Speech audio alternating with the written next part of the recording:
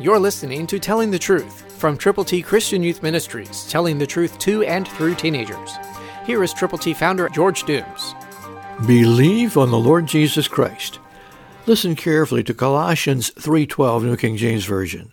Therefore, as the elect of God, holy and beloved, put on tender mercies, kindness, humility, meekness, long-suffering. It becomes your responsibility as a believer in Jesus Christ, if indeed you are, to have compassion on the people who may not be together with God, but whom you need to love in spite of anything or everything going on in your world. Listen again to these very special words. Put on tender mercies, put on kindness, put on humility, put on meekness, put on long-suffering. Sometimes we go as far as we can on the right road, but there's nothing we can do to help the other person move in the direction that he or she should go. But we can ask, first of all, God for forgiveness. And anyone we have adversely affected, God wants us to understand that we are the elect of God. We're holy.